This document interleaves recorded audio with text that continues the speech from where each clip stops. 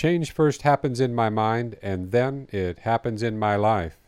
It's impossible to make a positive change without first changing the way I think. I'm the only one who can change my life because I am the only one who can change the way I think. I need to change my mind about many things. When I look at my limitations, I need to change my mind. When I look at my failures, I need to change my mind. When I look at the past, I need to change my mind. When I look at the present, I need to change my mind. When I look at the future, I need to change my mind. I can change my mind about any area of my life. It doesn't matter if the change is large or small. Regardless of its size or direction, change still first happens in my mind. When I change the way I think, it's only a matter of time before change happens in my life. For 28 years, I have lived, traveled, worked, and cruised outside the U.S. My global adventures have sometimes been a source of confusion to my family and friends. Some of them have even suggested that I've wasted large segments of my life. After all, if I had gone mainstream professionally, I could have been rich, maybe even famous. They are probably right. I could have been rich and famous, but I also would have been miserable, maybe even depressed, because I would not have been living my dreams.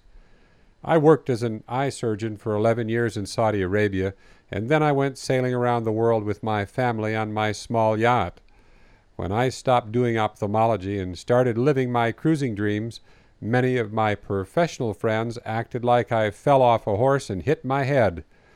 They thought I was throwing everything away when I moved on to different things. They had a problem with their vision. They had a form of inner blindness that prevented them from seeing my dreams. To them, it looked like I was wandering, even lost. Well, I have news for all the naysayers, disbelievers, and critics. Even though I am wandering, I definitely am not lost. I am on course, and I am exactly where I want to be because I am living my dreams. In one of my unpublished books, I have a term that I use to describe a group of clueless people. I call them the lifelong disoriented. These folks don't know who they are, and they don't know where they are going. They are adrift on the ocean of life. I am not a member of the lifelong disoriented because I know exactly who I am. I am Captain Dave, circumnavigator of planet Earth. I am Land Rover Man, an expert in expeditionary travel in Land Rover Defenders. I am Dr. Dave, a flying doctor with the Indian Health Service, flying out to Indian reservations to deliver health care in Arizona. I am also a speaker, a writer, a podcaster, webmaster, and photographer. I also know where I'm going. I am traveling in the direction of my dreams. Wherever my dreams take me, that's where I will end up.